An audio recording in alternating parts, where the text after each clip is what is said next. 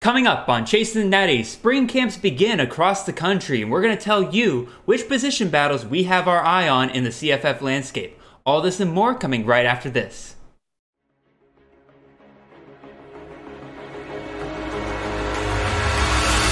Slant to Brock Bowers. Look at the Tato go! An extra gear for the freshman. Zappi looking to Jared Stearns, who makes the catch and scores. What a burst! Trayvon Henderson! As advertised, touchdown Buckeyes! This is Chasing the Natty, a college fantasy football podcast.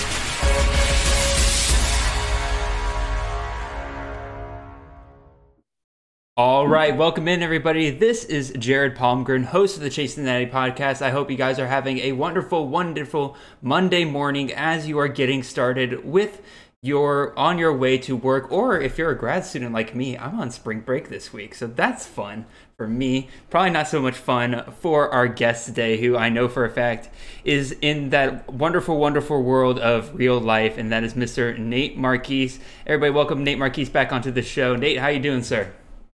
I'm doing great, Jared. Thanks for having me back on. Looking forward to talking some more college football and spring practice and a lot of the competitions that we see coming up. Yeah, absolutely. And again, a lot of schools have already been in spring practice for over a month. And so once we get some more news out of those camps and everything, we're going to be bringing that kind of stuff to you guys. But today, we're really going to try to focus in on some position battles that we in the CFF community are really going to be keeping our eye on throughout spring and really into the fall, because again, it's not like these position battles are decided here in the spring. We're gonna keep an eye on them throughout now, and so yeah, I pretty much not too much else to say about that. That's pretty much all we're covering today. But before we get started and everything, you guys know the spiel. If you're watching this on YouTube, pause the video right now. Leave a comment right down there below. Hit that subscribe button. Hit that like button. Hit that little notification bell. You guys know all the little buttons to press. In addition to that, if you're listening to this on podcast, take a look up above. Make sure you hit that little follow button. Make sure you know exactly when each of these episodes come out. Although it usually comes out Monday morning, you never know. Maybe we put out a little surprise episode every once in a while.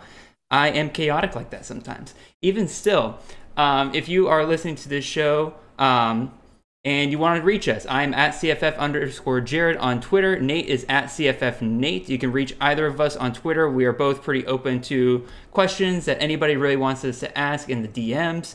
And then finally, we are a part of the Campus to Canton family. And obviously, as you can see on the graphic on the screen here, me and Nate are part of the CFF team over there, along with Brandon Sanders and Chris Moxley. We're bringing you this podcast. We're the official CFF podcast for Campus Canton, but there is a whole host of podcasts that are being brought to you every single week. On Mondays, you can join us on Chasing the Natty with myself and the CFF team. It will be on YouTube and on the podcast feed. On Tuesdays, you can listen to Campus Life with Austin Nace and Colin Decker. That is the college side of the Campus to Canton podcast. On Wednesday nights, you can join Devi Debate, live streamed on YouTube with Felix Sharp, Matt Bruning, Austin Nace, and Chris Moxley, and quite recently taken over by the very chaotic Mike Valerie, which you guys have to watch those recent shows with Mike. It has been absolute blast. Nate, you can kind of speak to that. You were on the post show a couple weeks ago with him, right? I was. I hadn't met him before, so it was quite an introduction. He's a character for sure. He's a lot of fun, though. I kind of imagine he's almost like the Eric Froton of the C2C team right now, as far as I can tell, where it's just like, as soon as you walk into the room, you know who he is very quickly. He will not let you go 2 seconds without knowing exactly who he is. But even still, on Thursdays, you can join, once again, Austin Nace and Colin Decker on the Canton Bound podcast, which is the NFL side of the Campus Canton podcast. New show on YouTube only, the official, with Alfred Fernandez, Matt Powell, and David Nipple on YouTube, it is a show based on recruiting from an analytics point of view. And then on Fridays, our CFF friend Brandon Sanders has started his brand new podcast, as well as the show will also be on the Campus Canton YouTube channel, the Future Freshman Podcast, a podcast dedicated to studying freshmen coming in, as well as the crop of new recruits for the next year from a CFF dynasty perspective. Absolutely check that out, y'all. Absolutely is a must-listen podcast kind of going forward for anybody that really wants to dive into both Campus Canton and CFF dynasty. And then obviously we have some everyday podcasts that are being put out. You have the Daily Draft Report with Dwight Peoples right now. He is going through both offensive and defensive players, one every single day. So if you just want a quick and easy way to learn about all these guys going into the draft, go right there. And then Chris Moxley, one of our guys from the CFF team, has his own show, College Football Filtered, on the Campus Canton YouTube channel every morning at 7 a.m. It's a quick 15 to 20 minute little show where he just brings you up to date on the latest and greatest news of the for college football. So with that being said, those are all the shows and everything. Please go check all of them out. Nate, is there anything that you're kind of working on and everything that you want to kind of plug in here before we get started? Nothing really at this point right now. Time consumed with just researching, all the information that we've got coming out of the spring practice reports. Obviously, some spring games coming up that our entire crew will have their eye on once those get going. So, we'll have a variety of practice reports, and then after the spring, I will have the follow up to my pre-spring stock up, stock down report with the post-spring version of it. So, just kind of see who the movers and shakers are of the spring camps. Yeah, absolutely. And if you haven't already gone and checked out Nate's articles from those stock up and stock down reports from the pre-spring, go check those out. Nate did an absolutely fantastic job on those. Alrighty. Thanks, man.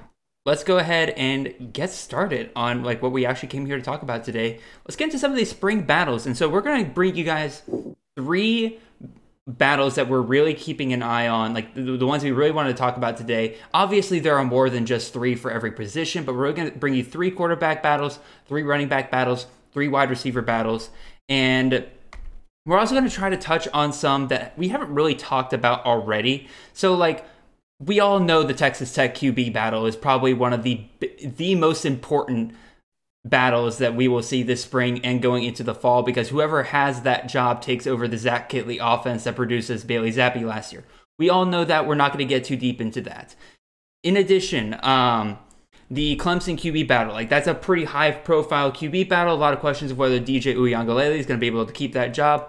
A lot of you are already pretty familiar with that. We're going to move on and try to discuss some ones that we haven't really seen too much discussion about. And the first one here I think we can really get into is the Liberty quarterback battle. Now, why is this important? Well, if you played CFF last year, you remember Malik Willis was the consensus 101 last year in CFF because of his rushing ability in this Liberty offense. Last year he went threw for 2,857 yards, 27 touchdowns. Pretty pedestrian QB passing numbers, but where he shined was the 197 attempts on the ground for 878 yards and 13 additional touchdowns. That allowed him to finish as a QB 7. So you would think then that was all right, whoever takes over this job next is a clear CFF starter going forward. But Nate, we got 3 candidates here: Jonathan Bennett, Caden Salter, and Charlie Brewer. Which of these guys are you thinking is maybe the front runner here, or do each of them bring something different that should tell us whether or not this job is going to be as CFF relevant this year? Well, clearly, from an experience standpoint, Charlie Brewer is definitely the leader in the clubhouse there. He started numerous games or multiple seasons at Baylor. He was the initial starter last year at Utah before losing his job there. So obviously he's got a ton of experience that Hugh Freeze is able to add him to that QB room to fill that experience need. Honestly, he's one of those QBs that, man, I wish Freeze would have waited a little longer before exploring the portal and got somebody way more dynamic than Charlie Brewer. He's just a pretty meh quarterback. I mean, he couldn't succeed at really either one of the places that he's been at before. So he doesn't really excite me very much. Caden Salter is the one that, from a CFF perspective, from a Debbie perspective, everybody's kind of raving about. They really want him to win this job just because he's kind of got that high ceiling that everybody looks for. His rushing ability is kind of off the charts. He's the most typical of the three to be that Malik Willis type, that can make plays with his feet and his arm. He was a high 4-star QB that went to initially signed and enrolled at Tennessee before getting dismissed there. So he was top 15 QB coming out. So clearly there's a lot of talent there. He doesn't play well in structure. He plays really well out of structure. So he's going to have to kind of hone in his game. Hugh Freeze is going to have to coach him up to be able to play within that structure. And Bennett's kind of the dark horse of the three. Nobody's really talking about him from a fantasy perspective, but I follow a lot of the Liberty pages and beat writers, and I would say right now he's probably the leader in the clubhouse to be the starter from what I'm hearing over there. So that probably comes as a little bit of a surprise to a lot of people because he's the one that nobody's talking about. But he's been with Freeze the whole time there since he's been at Liberty, so he's got at least the most experience within the Hugh Freeze system. So he's got a little bit of intrigue if he were to win the job. My thoughts are really any three of these guys could win it. And any three of them has decent fantasy potential because they got some nice receivers returning there. Yarbrough comes back, Douglas, Daniels. So they got some decent wide receivers.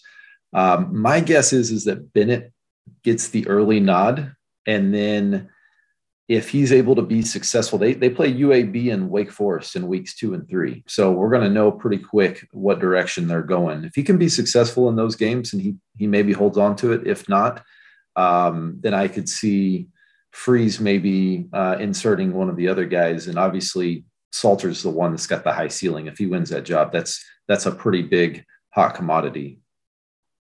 I mean, yeah, I'll be real. I don't disagree with you here too much. Like, I thought maybe you would like pump up Salter just a little bit more instead of Bennett. But when I was doing my research, kind of found the same thing. I think it was very telling last year that when Malik Willis came out of the games for Liberty last year, that it was Bennett who went in, not Salter. Salter only had 2 passing attempts last year, which I thought was very striking for somebody that a lot of people have been kind of pumping up. And again, I get it. Again, the recruiting pedigree is there. Again, former 4-star, went to Tennessee, dual threat guy, very Malik Willis-like in many different ways. Like, I think he's probably not as good as Malik Willis, but even still, like, give him a year or two in that system, maybe things change. But again, I'm with you that Bennett coming in after Willis last year, I think was very telling. And again, I'm with you. Like, I'm hearing the same things where it's just like, it seems like it's kind of Bennett's job right now. I'm glad we're both kind of agreeing that Brewer isn't as much of a threat to take this job as kind of some people were afraid that he might be. I think he's done. I think for the most part, Brewer's done. He's an emergency option for them. You don't go from, or at least it doesn't make sense to me that you would go from Baylor to Utah, start at Utah, get benched pretty early on in the season, and then just immediately transfer out and go to Liberty and expect the exact same thing to happen there. I think he's done. I think he's looking for maybe like a graduate assistant role or something like that going forward. I just don't see Brewer really taking the reins on this job, especially when you have 2 younger guys behind him that I think could really kind of provide more of an upside for Hugh Freeze. Am I crazy to think that? No, I think you hit the nail there when you said upside. If Brewer wins the job, he's probably the least sexy of the 3 from a fantasy perspective, just because his ceiling is. I do feel like his ceiling's lower than the other 2. His arm strength is very lacking. He's just not a very exciting quarterback. It surprised me that that's the direction Freeze went. He could have, if he waited, could have got somebody like an Emory Jones or a Jaden Daniels or Emory Jones is still available. Right. Yeah. It's crazy. Alrighty, so that's the QB Liberty battle. I think Nate and I are both on the same page where we think that Jonathan Bennett, because of his experience last year, taking over after Willis and everything, and still kind of providing somewhat of an upside there, I think he is the one that ends up taking it, unless Salter makes some real big moves in this season or in this offseason. So we will definitely keep an eye on that one because, again, we've already talked about just the high upside of the QB within this system. Let's move on to the Southern Methodist QB battle. And for a lot of you who might have not been paying attention this offseason, you're sitting here wondering, like, what are you talking about? Tanner Mordecai is the clear starter there because he finished as the QB9 last year in fantasy. Dude threw for over 3,600 yards and 39 touchdowns and ran on the ground for 202 yards and 2 touchdowns. Like, how in the world could he possibly be losing his job to somebody? Well, enter Mr. Preston Stone, a true freshman last year, former 4-star and the highest rated commit for SMU ever, as well as a player that has a great relationship with the now head coach of SMU, Rhett Lashley, who recruited Preston Stone to come be a part of the Mustangs. So, Nate, obviously, we have Mordecai here who performed very well last year, but how much should we be reading into the possibility that Stone could take over this job from Mordecai? And is Mordecai, with him being taken as the... He's currently being taken as the... I should have had this up. He's currently being taken as the QB 13 in drafts. How much of that is at risk? Like, are people getting a bad value when they take Tanner Mordecai at that point? So this is one of the few competitions where they've actually started. Camp has started there in Dallas, so we're at least getting a little nugget here and there. And so far, Lashley's told the media that all positions are open for competition. He said that includes the QB. So he's one of two things is happening. Either this is just total coach speak, and he's trying to prevent one of them from transferring. And if so, then I would assume that he's not going to decide anything during the spring, and this competition will continue until August before we find out. Or two, he's for real. And the rumors that Stone was kind of nipping at Mordecai's heels towards the end of last season are absolutely true. So one of those two things is definitely happening. I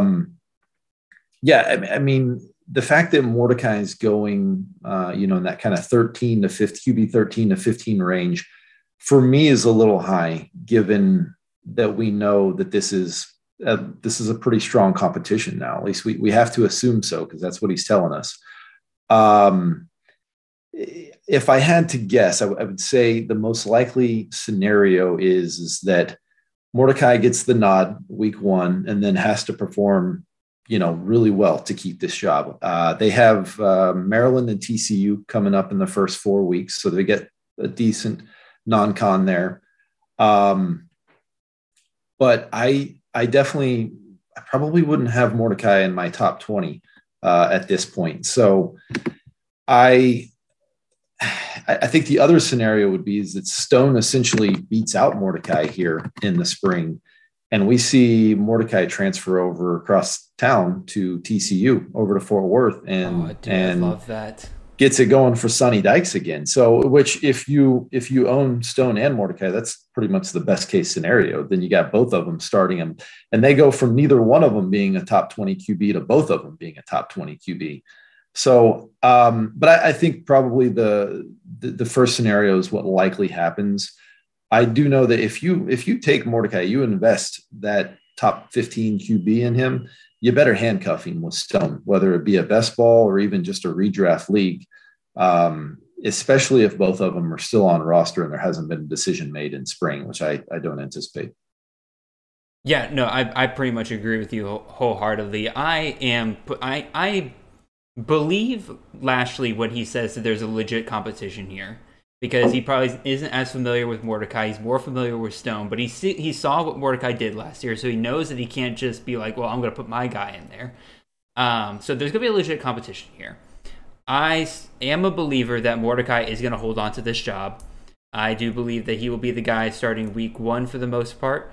And that's why I still would be willing to invest top 15 QB draft capital into him, because again, we saw dude, even at like without much of a rushing upside, was able to finish as the QB9 last year with the weapons that he had and everything. And SMU is still loaded at receiver. That's another receiver room that we really could have dived into here if we wanted to. We're not going to, but even still, like they have a ton of great receiving weapons. So whoever starts here is going to probably be in that top 20 QB conversation by the end of the season. But yeah, even still, like again, you're right. That I actually, yeah, that one of these guys transferring over to SMU or transferring over to TCU, excuse me, I think would be the dream scenario 100%, and it would finally give me a reason to put Quentin Johnson higher in my rankings, because I still haven't been able to get him above like wide receiver 25. I don't think, because I'm not going to put him high until I know who that QB is throwing to him. And I would love either one of these guys. What's interesting is that Sonny Dykes has also alluded to the fact that he's going to wait till after the spring and reassess the need. He's openly said, if we need a QB after the spring, we will absolutely go get one. He said that he's just going to have to wait and see how other battles shape up throughout the rest of the country, and that guys are going to be available. So, I mean, he's almost basically sent that message over to Mordecai. Hey, if it doesn't work out for you there, you got a home here kind of deal. Honestly, I would say it would go for either one, because again, like right. Stone and Lashley have a good relationship, but I have a feeling Stone and Dykes have a pretty good relationship as well. I tried to look it up to see. So this Mordecai has been in school for 4 years now. The key is Mordecai has to, similar to JT Daniels, transferring a second time, he has to be a grad transfer.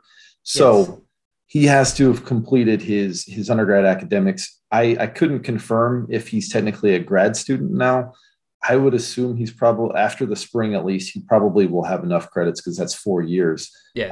But in order for him to be, now Stone can transfer and play immediately because he hasn't transferred before, but Mordecai will need to be a grad transfer. Honestly, Stone would be like Stone going over to Sonny Dykes' system and him sitting there for 3 years, I think would be a dream scenario for any owner of him in C2C or Dynasty. Absolutely. Alrighty, so kind of broke that one down. Let's go ahead and touch on our third QB battle that we're going to touch on here, and that is kind of, you're going to hear me say what team we're about to talk about, and you're going to sit there and think, huh? Of all the schools to discuss the battle at, we're going to talk about West Virginia. And there is 3 legitimate options that Nate and I were kind of talking about here in terms of who could end up taking this job by the fall. We have Garrett Green, who was the backup last year behind Jared Duggie. Jared Duggie off to Western Kentucky. And then you had Will Crowder, a 3-star freshman quarterback coming in last year, played a couple of snaps for them. And then this year you have 4-star quarterback Nico Marchio? Yeah, that's right. Okay, perfect. Nico Marchio coming in as a true freshman. Now, again, you're probably sitting there asking me, like, all right, Jared, who cares? It's Western Kentucky. Jared Duggie was like, I don't know, like 100 and something in terms of CFF QB last year. Well, my friends, the offensive coordinator, Graham Harrell, formerly of Southern California, with Lincoln Riley there now, has moved on, and he is now the offensive coordinator at West Virginia. So, Nate, why don't you go ahead and break down some of these guys and tell me why, or like who, like what are the pros and cons of each one? Which one do you think could run the former USC offense here at West Virginia? Yeah, so what's interesting is I kept thinking that West Virginia was going to be a transfer landing spot throughout all this, all these moving pieces within the portal. And I read into it, and both Harrell and Neil Brown had said that they didn't add a transfer because they want to get full reps over the course of the spring to the 3 inexperienced guys here to see exactly what they had. They said their plan is to either name one of them in the spring as the guy, or at least narrow it down to 2. And that if they aren't impressed with what they are seeing, then they will pursue somebody after the spring practices, which is really, really valuable information. Because, they're either going to name a guy or you're going to have a pretty good idea who it is. Or if they don't name a guy and they bring somebody in the spring, you can confidently state that guy's getting the job. Like, yes. Otherwise they weren't going to be pursuing him. So that's really valuable info. Garrett Green's interesting. So he was the backup last year. Yes. He is uber athletic. Didn't throw the ball a whole lot. They kind of limited his playbook, but they had him in for a lot of running plays, and he was very successful running the ball last year. I'd say 48 rushing attempts compared to 26 passing attempts. Right. Yeah. Yeah. So, and he's athletic enough to where there are some rumors that if he doesn't win the job, we could see a position change. Maybe he moves out to wide receiver. Ooh. So, which is interesting. West Virginia's had some success with that in the past. They had that wide receiver that played under Dana Holgerson, who was a former quarterback that ended up putting up some monster numbers there. But so that's something just to kind of watch for. He's probably the least, I would say, prolific passer of the three. Mm-hmm. I don't know much about Will Crowder, to be honest with you. He's kind of the odd man out here in my mind. Like, he's kind of slipped through the cracks. I'll keep an eye on him if we start to hear some rumblings that he's in that mix to be one of the final two guys. Hopefully we get some info in spring practice, but I'm just kind of monitoring his situation. I really think it's between Green and Markiel, who's coming in. He was the Arizona. Markiel was the Arizona player of the year in high school last year. He's a 4-star QB. He's a lefty. He can spin it pretty good, compact, quick release. Harrell said that kind of the main thing he's looking for in a QB, the primary thing is accuracy, being able to hit targets. And Markiel kind of fits that more than probably the other two do. He's got decent mobility, 6'2", 215, can run it okay. So I think he kind of fits the mold of what Harrell's looking for. It's just going to be a case of how quickly can he pick up the system. So, I mean, he'll be there in the spring. So he's got an opportunity to. My guess is I think they'll give the nod to Green. And then, but I think Markiel could really push him. Harrell's never really had a good offensive line, and Green's escapability, ability to make plays off script and that type of thing could actually benefit him here. And I went back and watched some of the spring game from last year. You poor soul. Garrett Green actually looked pretty decent throwing the ball. So yeah, he's got really sneaky upside. I think I took him really late in a best ball draft. It's just, man, the combination of a Graham Harrell air raid offense with a guy that has some decent wheels too. I mean, that's a really nice mix for a high level fantasy upside. So I don't know. What are your thoughts on it? I mean, I literally wrote down, like, to me, this is one of the best possibilities of a true freshman starting in a high prolific CFF relevant offense with the Graham Harrell offense that I think we have in this country. Like, if you're a CFF dynasty guy, Markiel is going to go much higher in a CFF dynasty than I think he'll go in like a C2C, because you could have a 3-year starter, which you don't typically get in a high prolific offense for CFF dynasty. And we've seen Graham Harrell not really have much of a problem in terms of playing true freshmen in the past, whether you're looking at JT Daniels, Keaton Slovis. Like, these are guys, scratch JT Daniels. He came in, JT Daniels' sophomore year. But even still, Keaton Slovis. As soon as JT Daniels got hurt, he immediately threw out Keaton Slovis and did pretty good things with him that first year. Obviously, things kind of fell off over the next 2 years and everything. But even still, like, he's not afraid to throw a young guy out there. So with that being said, with that being the kind of the blueprint of what we've seen in the past, I'm kind of with you where we can probably see Green take over as that starting, or as the starter week 1. But if he struggles in the game, actually, because again, you're right, in the spring game he looked a lot better passing the ball than he had outside of it.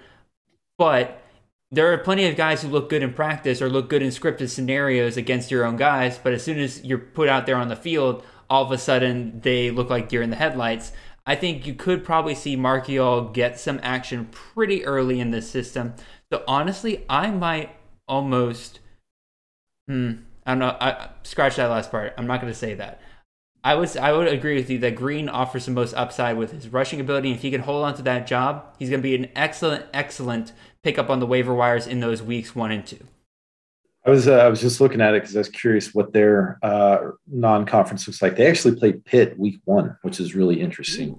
So that kind of puts a little bit of pressure on Harrell and Brown to pick their guy early because you got a legit non-con game right out the gates. To piggyback on what you were saying as far as Harrell not being afraid to play the young guy, you'd mentioned how Slovis came in for JT Daniels, and then we saw Dart actually come in as a true freshman. True. For Slovis. But what's interesting is the pattern there is that his starting QB keeps getting hurt. It happened to JT Daniels. It happened to Slovis. And in fact, Dart ended up injured last year as well, too. His offensive lines have been bad. He constantly has QBs getting hurt.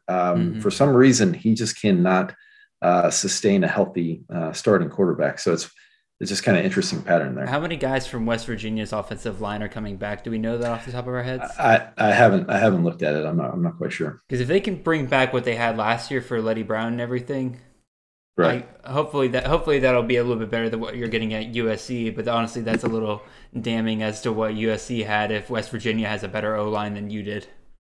Right. All right. So we've discussed 3 QB battles. We went with the Liberty QB room, SMU QB room, just finished with West Virginia room. Let's move on to some running back rooms that we could really dive into here. First one we're going to talk about is the Mizzou running back room. Why? Well, if you owned Tyler Beatty last year, you know exactly why this room is so prolific. Tyler Beatty, the RB2 of last year, would have been the RB1 had Breece Hall not had an absolute monster game to finish the season. Went 268 attempts for 1,604 yards and 14 touchdowns on the ground. Through the air, he had 54 receptions, 330 yards, and 4 touchdowns. So now the question is, can that be replicated with one person? And really, it boils down, in my opinion, to 2 guys, one of which was already on the roster last year, and Elijah Young. He had 37 attempts on the ground for 162 yards and touchdowns, but 11 receptions for 64 yards and a touchdown, versus a transfer from Stanford, Nathaniel Pete, coming in with an experience last year of 79 rushing attempts, 404 yards, and 3 touchdowns, along with 11 receptions for 63 yards and 0 touchdowns. So both of these guys are coming in. Pete, to me, has the more experience. Young is the younger guy. But he's also been there at Mizzou. He knows the system pretty well that Eli Drinkwitz has been trying to set up. What do we think about these 2 guys, Nate? It looks like, Pete was the one who got up to 400 yards last year, has a little bit more experience there on the ground.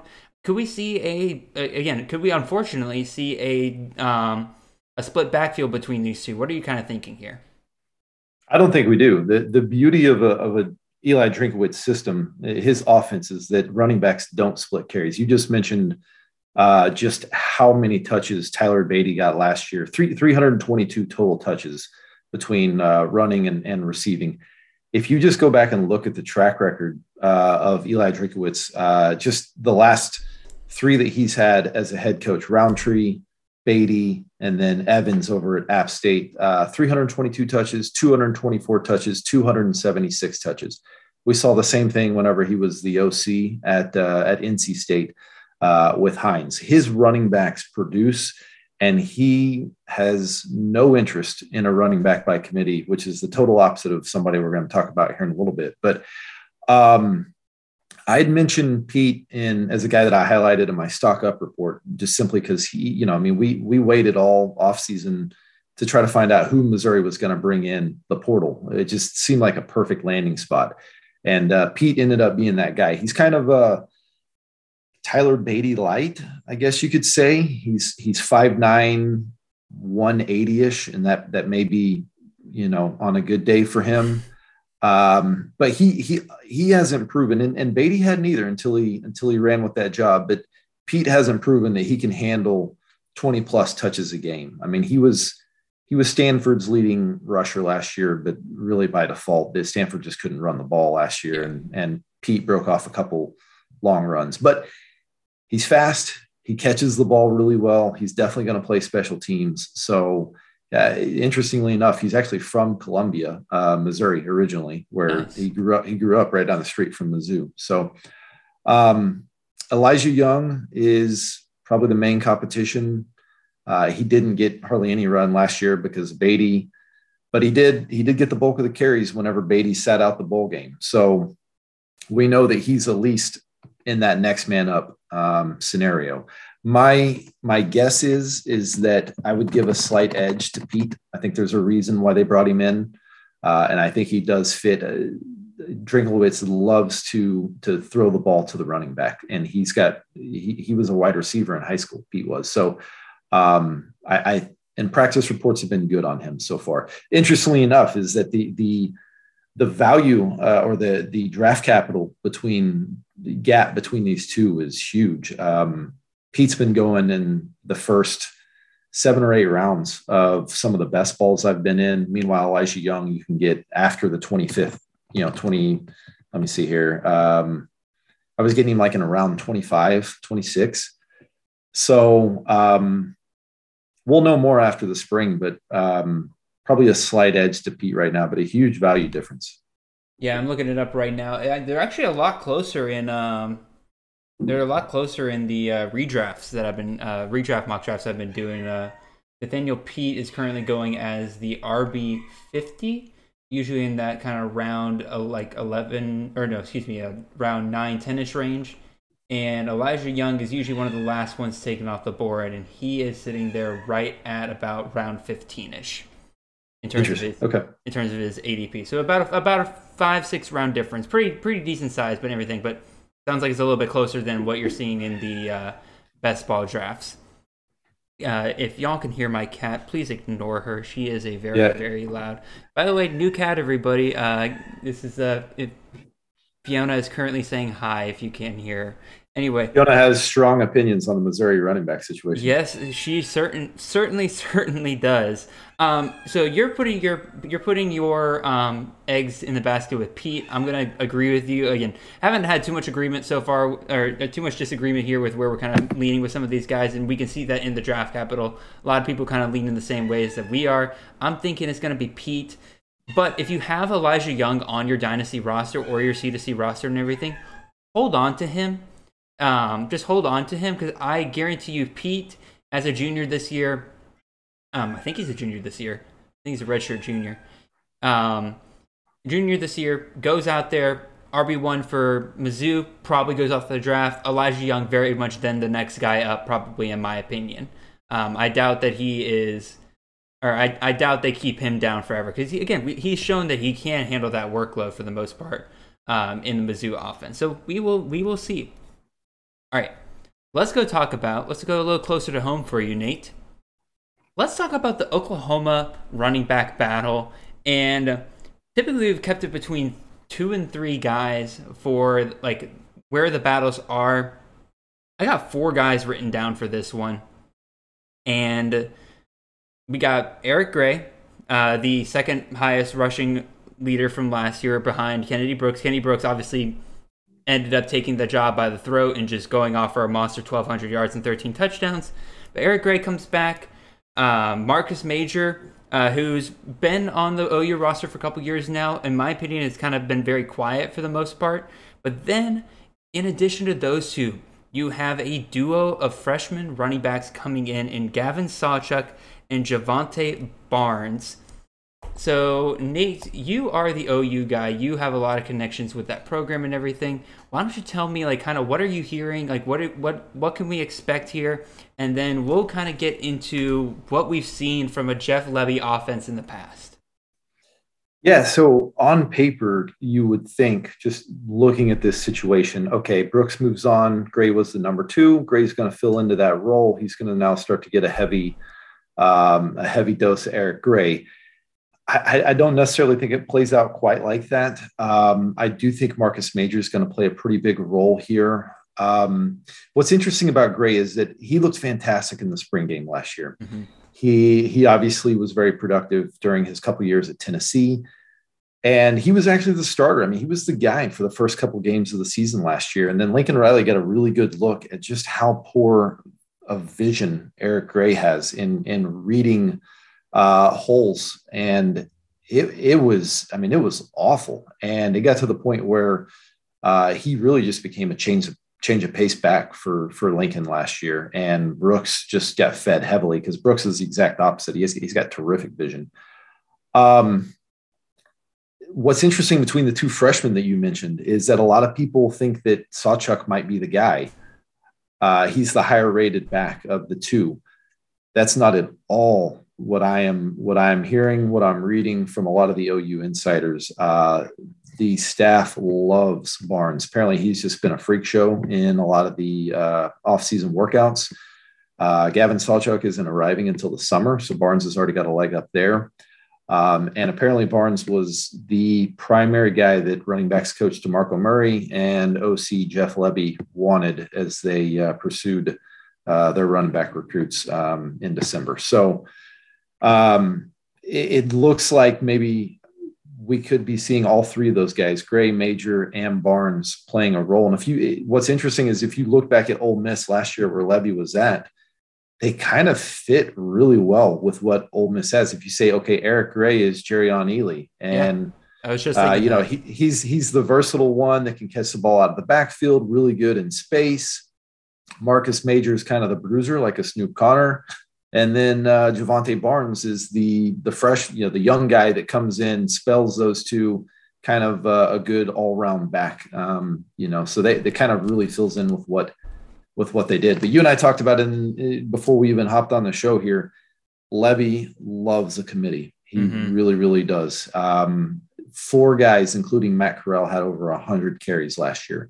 If you go back and look at his 2 years at Ole Miss, the 1 year he had calling plays at UCF, you just see that he spreads the ball around a lot. And usually his primary guy is the guy that can really catch the ball out of the backfield, which is good for Eric Gray. And we saw the same thing with Jerrion Ealy, Otis Anderson over at UCF.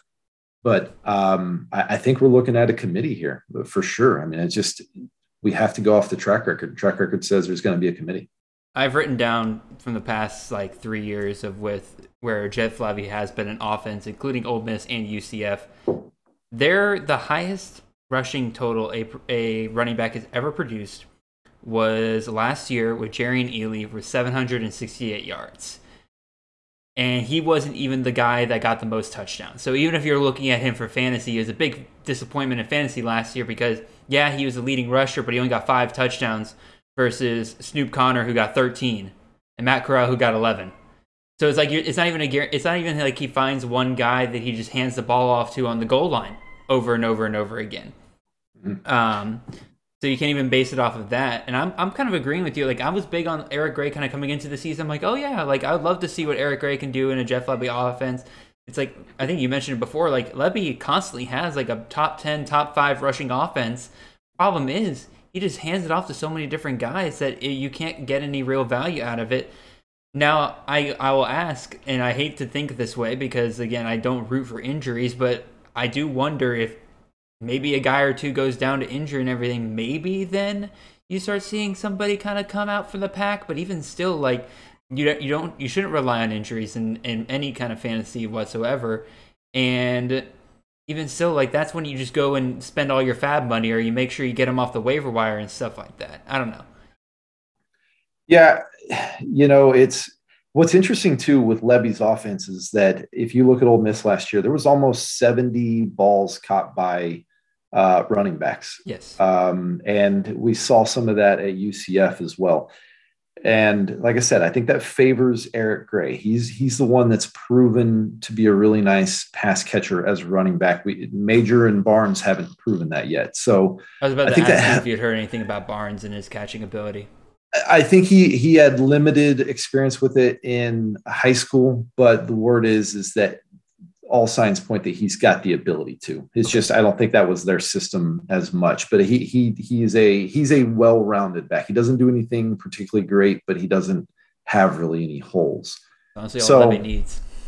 Right. Yeah, that's what I'm saying. He really kind of is that Henry Parrish type of the bunch that can just kind of come in there and do play any down. So yeah, I could definitely see Major picking up a lot of the goal line red zone carries. Gray working between the 20s and Barnes kind of, getting just a handful of carries early on, but then all of a sudden towards the end of the year, you could see Barnes maybe pushing for 8 to 10 carries a game. I mean, we're talking about an offensive system that I mean, they rushed it close to 45 times a game last year. I mean, there's a lot of carries to go around, but I don't think you're going to see a top 10 running back out of this group.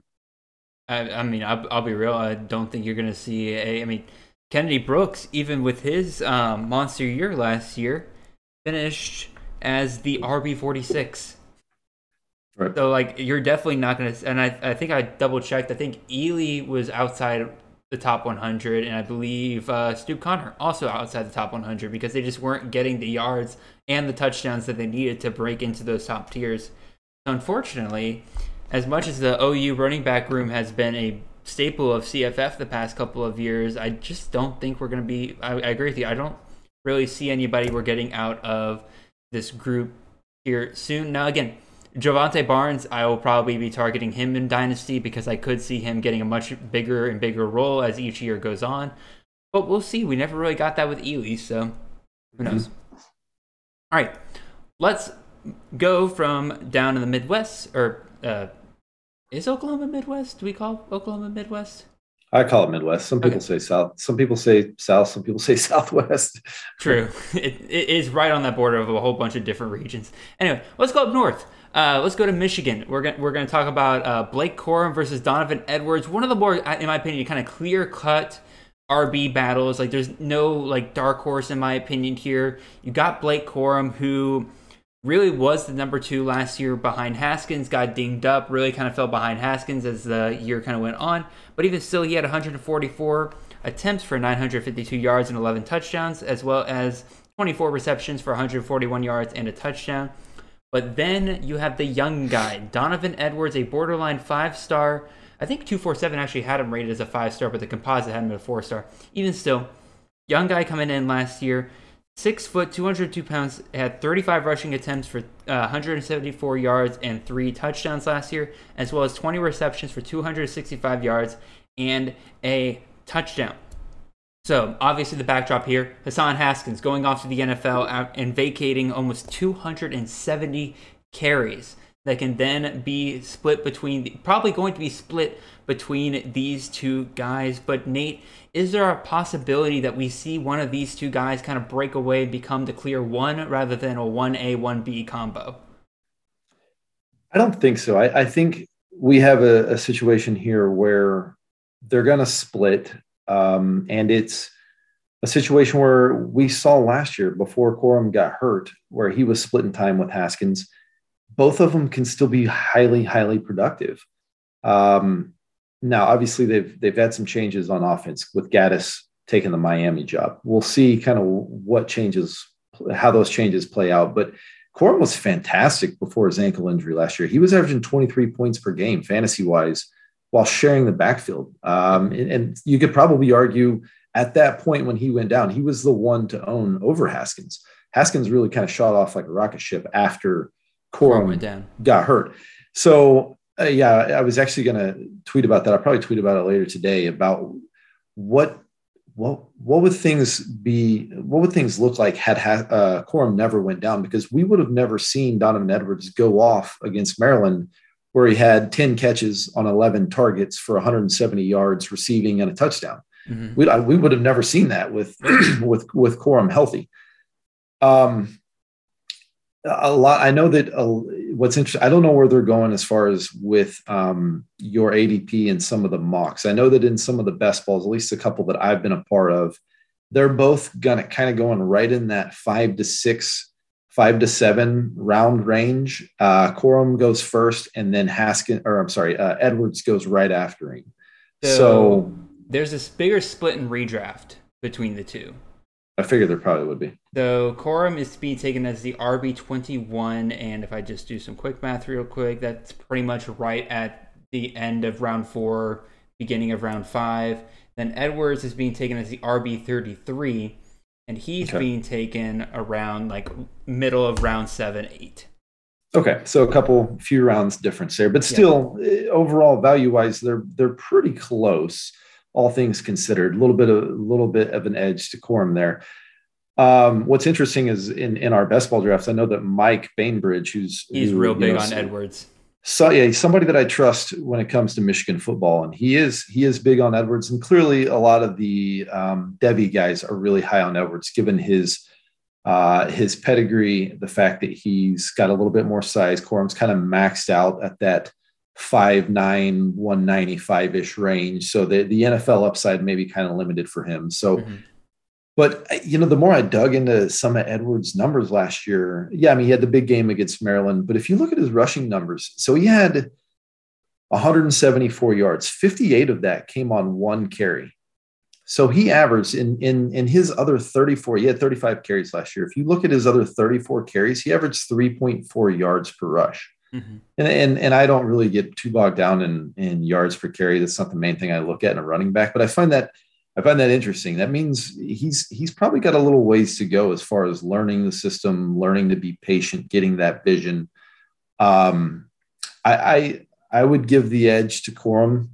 I just think he's proven he's got some pretty elite burst. What's interesting is that neither one of these fit the Haskins mold. Haskins leaves. Neither one of them is kind of that big goal line bruiser that's going to get you in there. That's the part I was about to bring up. There is the one number I'm going to really keep an eye on with Edwards throughout the offseason is his weight. Yeah. I think Corum is kind of maxed out. He's been there long enough to where he would have, if he was going to put on weight, he would have put on weight by now. Edwards is entering only his second year there. And now he has a full offseason to really be a part of that nutritional program that Michigan would want him to be a part of. And if they do see him as being that complement to Corum, maybe a bigger body back, maybe they put some weight on him. If he can get upwards of like 210, 215 pounds, and he can keep that receiving ability, I'm with you in that Corum currently, I think, has the better value because of just the experience he's had in the system.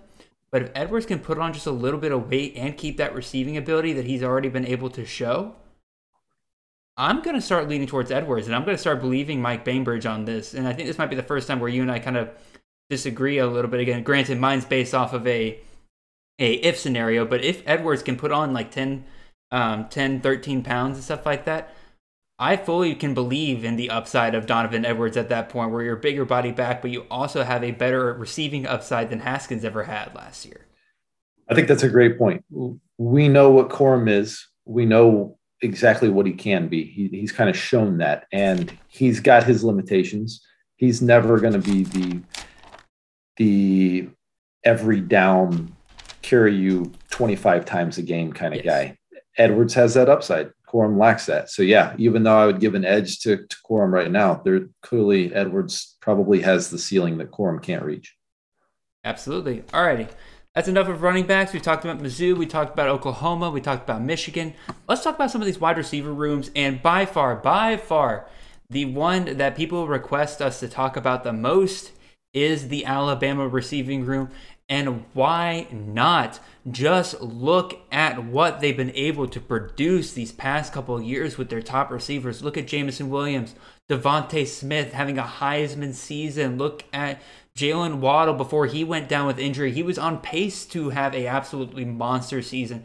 Devontae Smith the year before that was having a monster season along with Jerry Jeudy, Henry Ruggs. All these guys, they have been an absolute factory. So now the question is, with Jamison Williams and John Mechie, 2,000-yard receivers, off to the NFL, who steps up? To me, 4 candidates here that have a chance, one of whom I think is behind the other 3, but we'll kind of get into that. We got Agiye Hall, Ja'Cory Brooks, JoJo Earle, and Jermaine Burton.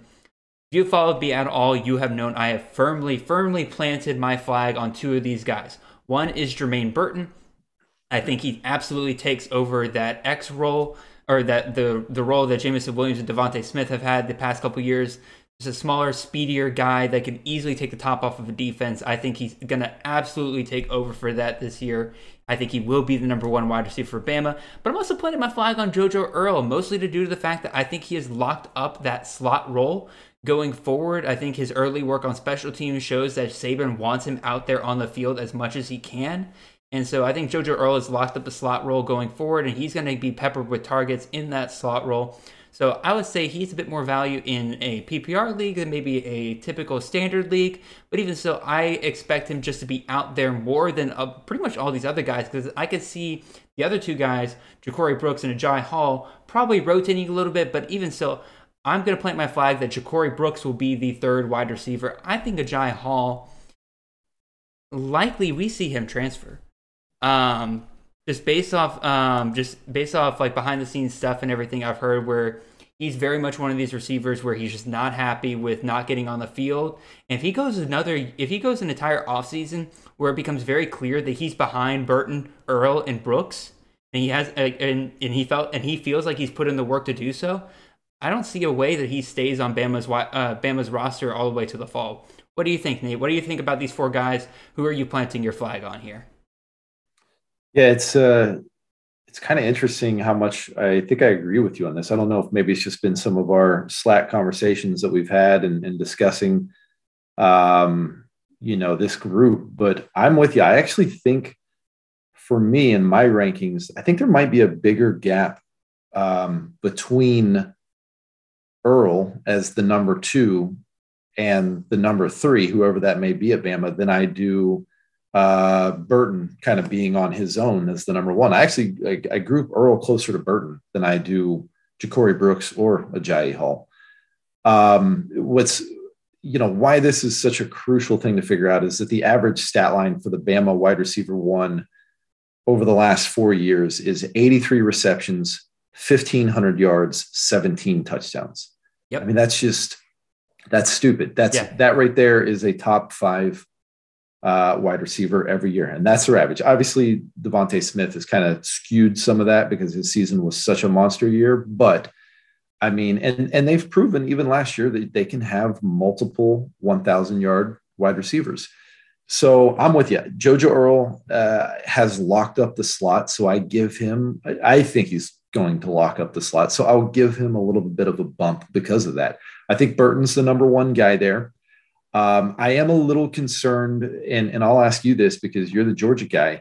I'm a little concerned that he has a history of not being able to stay totally healthy. He couldn't really separate from what I would say is mostly mediocre, unproven wide receiver group at Georgia. Obviously Pickens was great, but still, I don't.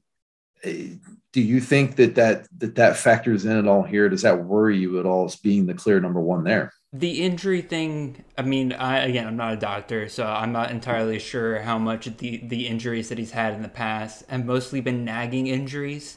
They haven't, never has he really been taken out of a season in order to heal from an injury. It's mostly just kind of been week by week stuff for the most part, so I guess that's a little concerning. In terms of not being able to separate, again, it pains me to say as a Georgia fan, but it's the system at Georgia. I have heard so many practice reports about Jermaine Burton where he has been described as, quote, making our DBs look silly. And if you know anything about the Georgia defensive backfield, there are some incredibly, incredibly talented players there right now. And this was back as well when Eric Stokes and Tyson Campbell were our top 2 corners, and those are 2 guys, one of which went in the first round of the NFL draft last year. The other one was the first one taken in the second round. And I have been told that Jermaine Burton just made those guys look silly, made guys like Darion Kendrick, Lewis Seen, Chris Smith, all those guys, he made them look silly in practice. And so to me, it was a crime that Georgia wasn't making it a bigger focus to make sure that he got the ball more often than he did. Granted, some of it was him being in and out of games for the most part of the season, but even still, when he was on the field, I wish he'd just gotten just a little bit more love. He's going to get the love at Bama. They have shown that they can produce that he is absolutely going to destroy at Bama, and I am very convinced that he will be the clear number one wide receiver. As much as I love Earl, I think Burton is going to be the guy. Yeah, I agree with you. I think there's also a point where Nick Saban's trying to prove here, similar to what he did with Jameson Williams last year, where he's going to make an effort to make Burton the guy. That way he can continue to sell to the top wide receivers or the top running backs, whatever. Hey, I know you're great on your team. Now, do you want to get drafted in the first round? Come here, because that's what I'm going to do for you. And he's smart about it too, where he's also making sure that it's one of his recruits as well that's getting the love as well. Because like last year he had John Mechie. So it can't be all of a sudden where it's like, oh, I'm a recruit. Like, why would I come to Bama? You're just going to bring in a transfer portal guy over me. It's like, well, we've had a transfer and one of our guys be the top guys every single year. So there's still a path for you through that. Yeah, totally agree. Back to Earl for just a second. He's been in some of the best balls I've been in. He's been kind of going in that 9 to 11 round range, and I'm totally cool with that. You took him in one. I took him in the first one. I'm totally good with that. Ajayi Hall and Ja'Cory Brooks are going in the same range. I'm not comfortable I'm taking with. Brooks 1,000 times.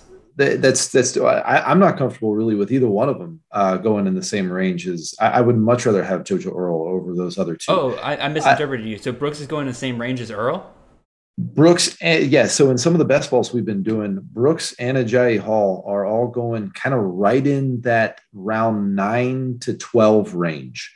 They're all kind of grouped in there together. There's very little separation in some of those best balls. Clearly somebody's just taking their shot, hoping that they get the wide receiver 1 or 2 for Bama. Yeah. But yeah, they're all kind of going together. And I would much rather, in that range, have Earl over the other two. Yeah, so I'm looking in the redraft leagues real quick. I have the ADP pulled up, and this is actually interesting. So Hall's gone. Hall's not in the ADP so far. Nobody's drafted him in any of the redraft leagues we've done so far. But Ja'Cory Brooks is actually being drafted right at the end of the 5th round, and Earl is being drafted as the wide receiver 39 down near just after like middle of the 8th round, which that to me is a mistake. Earl needs switch those ADPs and I feel a little bit better about it. In fact, I put Brooks down even further, but even still, Brooks should not be going as high as he is right now. What I do find interesting with Brooks is that if Burton were to be injured again or not pan out as much as we think that he has the ability to, I think Brooks potentially goes from the number 3 to the number 1. There's an opportunity with him being that other boundary wide receiver. He could be the one if Burton's hurt or if he disappoints. I don't think that's the case for Hall. There's just too much baggage with him. Yeah. So I think he's got too many hurdles to overcome, where I think it could happen with Brooks. I also want to keep an eye on Christian Leary because I think he was a highly touted recruit. I think he looks like, why wouldn't he hit the portal? He could be a really nice player at another program right now. There's just too many to climb. They switched him over to running back last year when everybody was getting injured. So I know that there might be some talk about him maybe sticking there. We'll see. The other thing I want to point out here real quick before we move on from the Alabama wide receiver room, I'll have to ask you. So Cameron Latou is another piece here that we need to keep an eye on, I think. Do we think he is a top 2 receiver maybe in this offense next year? No, I don't think so. Okay. I wouldn't go that far. I think he's a nice piece. Obviously, Billingsley moving on helps him. But Billingsley was in the doghouse most of the year last year. So I think what we saw from Latou last year is about what we can expect. Maybe add 20% of his stats on top. In which case, he's a very nice tight end to pick up, in my opinion. He is, yeah. I think he's a borderline top 10 tight end. But no, I don't think that Bryce Young's the type that he can push the ball downfield. They don't need a safety valve to be one of his main options. That's true, but he was kind of Bryce Young's safety valve once they got down there in the red zone, and Bill O'Brien asked him to pass 3 times in a row on the 1-yard line. So yeah. So even so, let's go ahead and move on to our second wide receiver room. I believe this is the first G5 school we're talking about here, but again, another one of these rooms where we gotta figure it out because Devin Tompkins was the wide receiver 2 last year. Just double checking myself. Yeah, that's right. No, top 3. I don't know if he was 2. Yeah, definitely top 3. Looking through. Yeah, wide receiver 3 last year. So, and then once again, Utah is the Blake Anderson offense. Picking up, bringing it right over from Arkansas State. This is where it's at now. We have seen the wide receiver 1 for Blake Anderson's offense just go absolutely put up monster numbers in the past. Thinking guys like Devin Tompkins, thinking guys like Jonathan Adams Jr., thinking guys like Omar Bayless. Like, it has become a must to figure out who that guy is going to be last year. In my opinion, that was a mistake on my part and a lot of people's last year in that we didn't take more time to figure out who that would be last year with the Utah State wide receiver room. And a lot of people got a big-time steal in Devin Tompkins, even though I know guys like Bainbridge and I think who else was pushing Tompkins last year? Remember, Nate? This guy right here. This guy right here. You're looking at. I would say me and Justin Heisey and Kyle Francis were probably okay. I would say of like I don't know, probably I played in probably 9 leagues total between best balls and redrafts and dynasty. I think I owned Tompkins was my highest owned wide receiver. I tried to scoop him up everywhere I could. I was really pissed. I was pretty pissed whenever he decided he had 1 more year of eligibility left. I was like, surely this little runt of a guy isn't going to go pro, and I'll be damned, he ended up going pro. I didn't really look up how big he was until later in the season. He's little. I was like, he's 5'8", 155 pounds. Good Lord. Yeah, he's a little guy. But anyway, we have 3 candidates here that I think me and Nate have kind of identified as like the top 3 choices to possibly take over that wide receiver 1 at Utah State this year. Xavier Williams, transfer from Alabama, former 4-star, coming over to Utah State. Brian Cobb, former 3-star, coming over from Maryland, had a very nice finish to the year before he entered the transfer portal. And then the one guy here who is directly from Utah State's offense last year, Justin McGriff, absolute mammoth of a human being, like 6'6", 215 pounds. That is a massive, massive receiver. But even still, between Tompkins, Brandon Bowling, and Derek Wright, there are 206 receptions now open in this offense. Nate, what are the ups and downs of each one of these guys, and who are you personally targeting in your leagues? Before I jump into that, you know what I just noticed with this graphic that you put up here is that Xavier Williams, we talked about Bama transfer, and yes. we were just talking about guys that could leave Bama because they're just so stacked. Cobbs comes from Maryland, and McGriff actually is a transfer from Nebraska originally. All 3 of these guys we're talking about are are G5 or P5 to G5 transfers here. So, to get back on point, Xavier Williams is a guy that I highlighted in the Stock Up report. He was a 4-star recruit. There's a pedigree there. There's a level of excitement that there has to be just because of his scouting profile. I mean, his recruiting profile. So that it is interesting, but the gap between him and Cobbs and McGriff just has been interesting to me. I just did not expect that he would be going as early as he was. Whenever I put that Stock Up report, I was essentially thinking he would be kind of a late round flyer type guy. But clearly a lot of the industry has adjusted to just how successful Blake Anderson is with wide receivers, and rightfully so.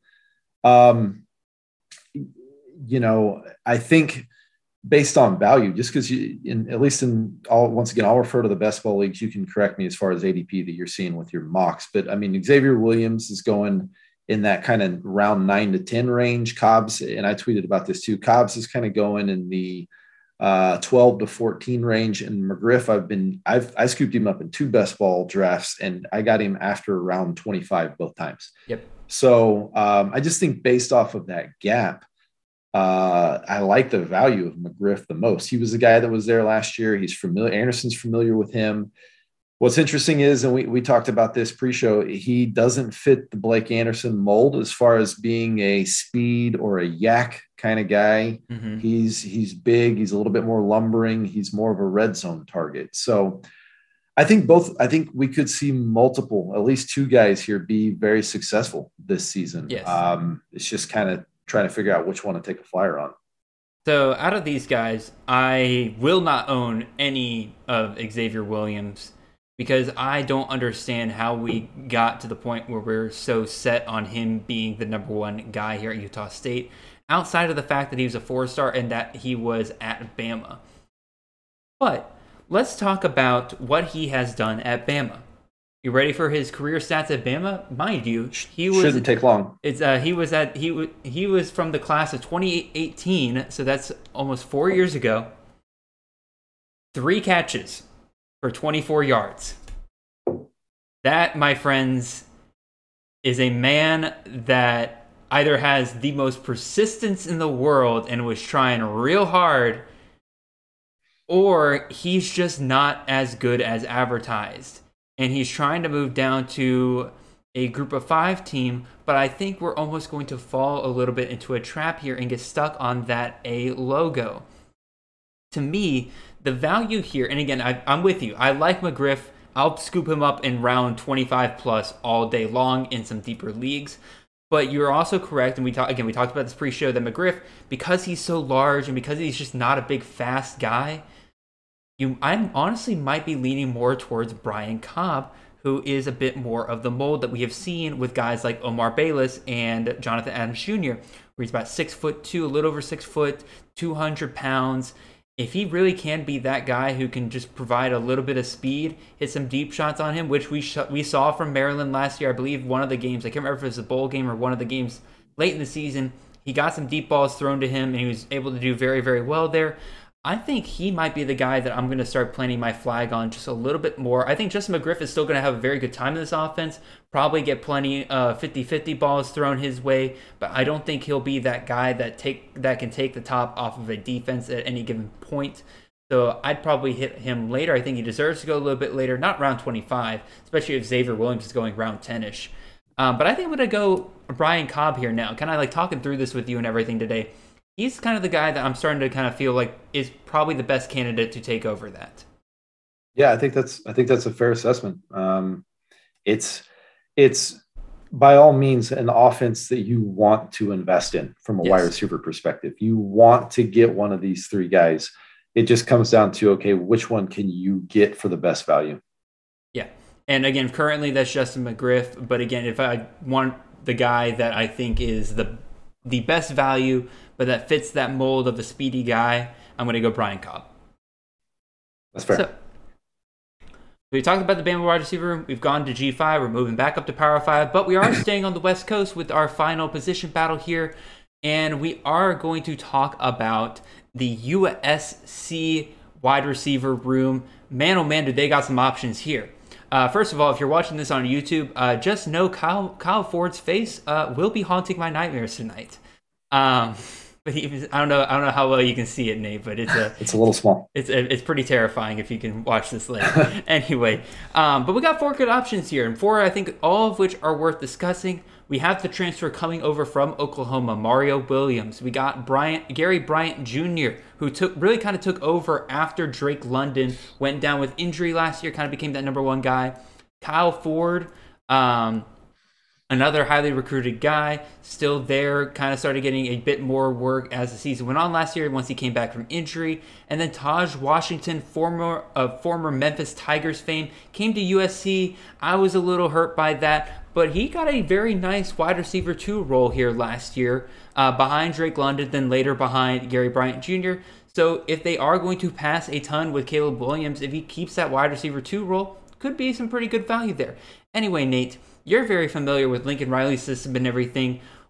Who should we be looking out for here? Who are the values here? Because again, pretty much Gary Bryant Jr. and Mario Williams are kind of going higher in drafts, and the Taj Washington, Kyle Ford are kind of falling a little bit further. So what are you kind of feeling here? So I'm gonna even add some more names to this. So you've got these 4 guys up here: Mario, Gary Bryant, Taj Washington, Kyle Ford. Let's also add in Brennan Rice, transfers in from Colorado, Jerry Rice's kid. CJ Williams, big time wide receiver recruit comes aboard. Terrell Bynum comes over from Washington, who was one of their. I didn't realize he went to USC. I missed that. Yep.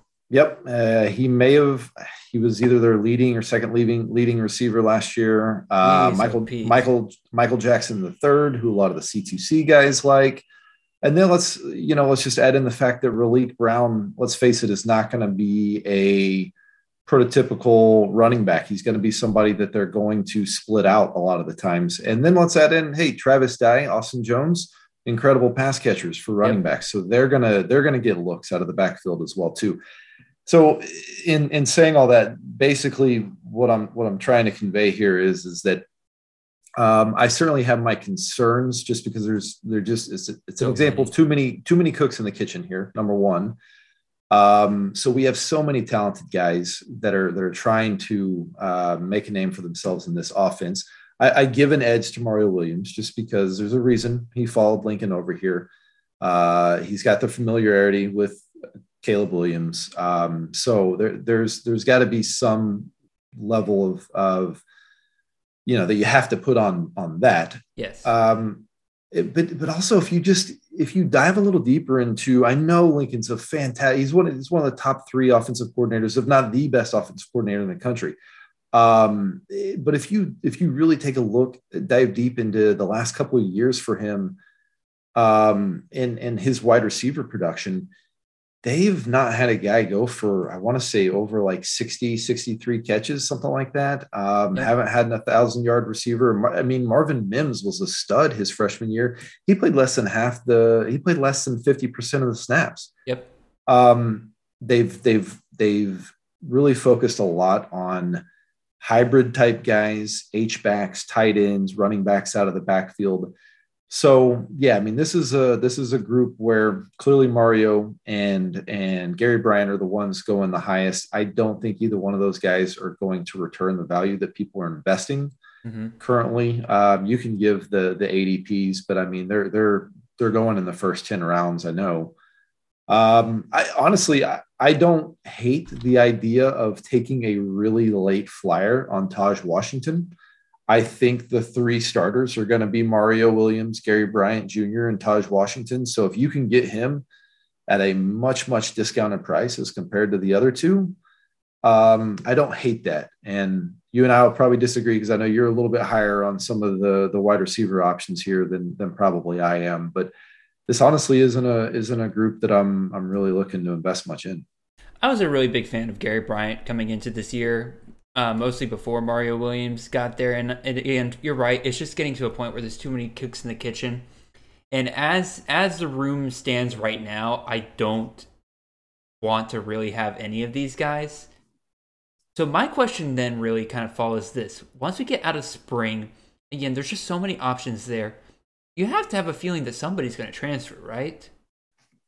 Like you have a feeling like some of these guys that haven't used their transfer yet already, like. Right. I mean, I would say Kyle Ford would probably be the primary guy. I mean, Taj Washington's already transferred in. Yes. Mario Williams transferred in. Gary Bryant, you would assume, is going to lock up one of the top 2 to 3 spots. Sure. But I mean, the rest of the guys, Bynum, I mean, these are all Rice. These are all guys that literally they're Riley just guy. Yeah. So, I mean, maybe I could see Kyle Ford being a guy. What's his name? I could see Bryant being a surprise one, like a post-spring surprise transfer. That's fair. I don't know. Maybe he goes to West Virginia, follows Graham Harrell. Oh my God, dude. I would actually kind of love that, especially if they get the right quarterback there. Also, we didn't mention this back with the West Virginia one, but like, isn't West Virginia, like with the way they were kind of talking about and like not going into the portal until after the spring, isn't that now a prime candidate for JT Daniels to transfer to? Yeah, we talked about it that's one that I suggested. And when you and I were previously, you had me on the pod, but I mean, you would think that if they're waiting until after the spring, JT Daniels is waiting until after the spring. JT Daniels, albeit it was a short time with Graham Harrell, there is a relationship there. Yes. I mean, things look like they could align for that to be a possibility. Anyway, you were saying about the wide receiver room. You have one more point. Oh, what's the name of the guy? I think he's actually still there. The guy that got suspended. He bounced back and forth between Texas and USC. McCoy is in the transfer portal. Is he? Okay. Yeah, McCoy is in the transfer portal. fantastic. If anybody belongs in the transfer portal, it's definitely Brew McCoy. That guy is the epitome of the transfer portal. I think he's already been in there like 6 times. Yeah, he went from Texas to USC, and then I think he's I think he's now graduated technically. So I think he's now just a journeyman effectively. I'm curious to see where he lands. Who takes a shot on him?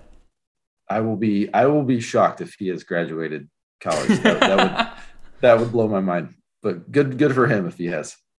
Anyway, that pretty much wraps up our main rooms that we're going to talk about. I'm going to run through some kind of honorable mention rooms that we are going to keep an eye out on. And then Nate, after I get through each position, if you just want to do like a 30-second blurb on any of them that really kind of sticks out to you, feel free. But anyway, QB battle, some other ones we're looking out for. We mentioned Texas Tech. We mentioned Clemson at the very beginning. Western Kentucky, that's going to be a big one, y'all. That is going to be a big one. They still have that offense from last year. At least they're going to try to replicate it.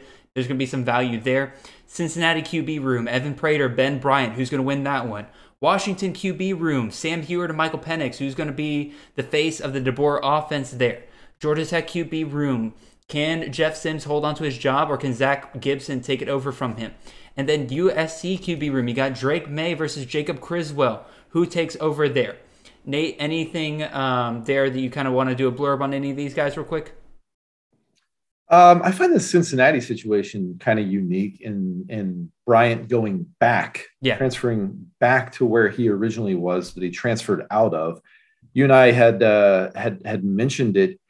You guys transfer into these programs because you would think that they've been given some indication that they're, if not the starter, that they're going to be very much so in the competition. Absolutely.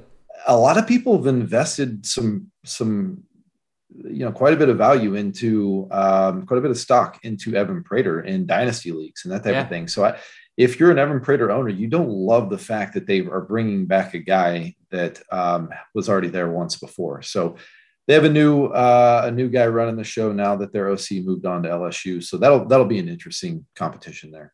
Yeah, definitely. I would definitely say so. I view Bryant more as like almost like a safety valve, where it's like if Prater goes out there, because they have really nobody behind him. I mean, what do they got? Like Luchason coming in this year as a freshman, who I'm not entirely impressed with.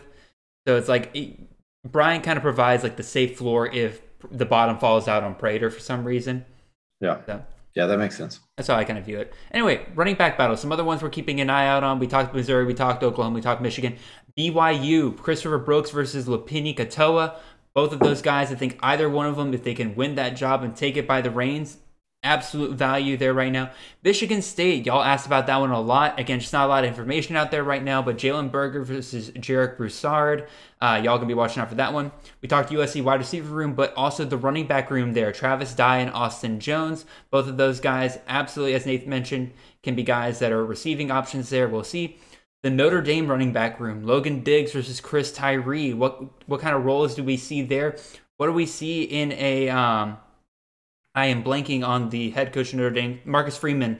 What does a Marcus Freeman offense look at? Like, we don't know yet. We don't know how they're going to be used yet. Cincinnati running back room. I can't believe people aren't talking about this. We just watched Jerome Ford be an absolute monster for them last year, and not in a transfer there. So, like, what's going on there? Ryan Montgomery, Charles McClellan, Ethan Wright. Somebody's got to step up there, hopefully. And then Arizona State, I've been back and forth with people on this one. Xavier Valladay versus Daniel Ngata. I'm on the Ngata train. Those are the other running back rooms I'm kind of keeping an eye out for. Nate, any of these you want to do a quick blurb on? I think you brought up a great point with Cincinnati having not got a transfer in yet. This seems like a great situation where their staff, after the spring, once Jason McClellan gets a really good look at Jahmyr Gibbs coming in, where their staff's like, hey, any Bama running backs want to come here? It worked out well for Jerome Ford. So maybe Jason McClellan gives them a look. I don't know. It just seems like you keep bringing up like these scenarios that like are just like making me feel like I'm in dreamland over here. Mordecai to TCU, McClellan to Cincy. Zero fact base, total opinion stuff here, but yeah, we should do a show like that one day where it's just like, hey, what like dream scenarios transfers, like let's do it. Just do rumors all day long. Anyway, so let's go ahead and talk about a few of these wide receiver battles we're looking at here. Again, we talked to Alabama, we talked to Utah State, we talked to USC. Western Kentucky, this was a very close one I was almost going to talk about. Again, very similar to Texas Tech and everything. Whoever's going to be the wide receiver one there is going to inherit the same kind of system that we saw at Western Kentucky last year. So hopefully, you got guys like Malachi Corley, Jaden Hall coming in from Western Michigan, Josh Stearns coming in from last year, David Davis, another guy from there last year, Michael Matheson coming in from Akron. A lot of different options there. Maybe we see a wide receiver by committee approach. We don't know. Nebraska, Nate, you kind of brought this one up a couple of weeks ago where the X receiver in a Whipple offense is definitely going to be somebody we need to keep an eye out for. There, Omar Manning, Trey Palmer, two big guys that we're kind of looking at there, see if there's anything, if either one of them can really take the reins in that offense. Penn State wide receiver room. This one has been discussed by several of us experts in the past. Several of us had planned it on different guys. Parker Washington, Mitchell Tinsley, Keandre Lambert-Smith. Who becomes the wide receiver one there going forward? And then finally, again, touched on this a little bit earlier, but the SMU wide receiver room. Rashee Rice seems to be the number one guy, but we've seen in a Lashley offense in the past, the wide receiver 2 is still extremely valuable. So who takes over that? Is it Dylan Goffney? Is it Bo Corrales? Is it Joshua Moore? Is it another guy I haven't mentioned here? So those are the other ones we're kind of looking out for. Nate, any of those you want to touch on real quick? Yeah, you kind of hit on it with Nebraska. I'm keeping an eye on who wins that slot battle between Trey Palmer, Omar That's Manning. an X receiver. I'm so bad. No, you're good. You're good. It's a really interesting battle. I mean, I think Palmer fascinates me quite a bit in that he's got elite track speed, and Whipple likes to use kind of a versatile piece, like a chess piece almost. He can move around to highlight his offense, a stretch slot kind of guy, which Palmer would fit that well. And he's got familiarity with the wide receivers coach who came over from LSU to Nebraska. So, and if Omar Manning wins it, then that's kind of fascinating too, because he's like 6'5", 230. He's massive. So it's a very interesting, piece of the offense there. Yeah, so that pretty much wraps up our show and everything. Nate, again, thank you so much for coming on again. I know for the fact the listeners love whenever you can pop on here. So again, thank you so much for doing that. Again, y'all make sure you check out Nate's articles on the stock up, stock down from pre-spring, and very much keep an eye out for when he does his follow-up post-spring. In addition, for us on the CFF side of things on the site, we are going to go heavy into these spring games in these next couple of weeks. We're going to be trying to keep up with all this spring news as much as we can. Condense it all, bring it to you guys. I know here on CTN, I plan on having a segment at the beginning of every show, similar to how I did the transfer portal from from the past couple of months, where I just kind of start with that, and then we get into the main meat of the show. Even still, again, thank you guys so much for joining in. If you are not already, please follow me on Twitter. I'm at CFF_Jared. You can follow Nate. He is at CFF Nate. If you're watching this on YouTube, like, subscribe, all that good jazz. If you're listening to this on podcast, follow, all that good jazz. Even still, thank you guys so much for listening in. I hope you guys have a wonderful day. God bless.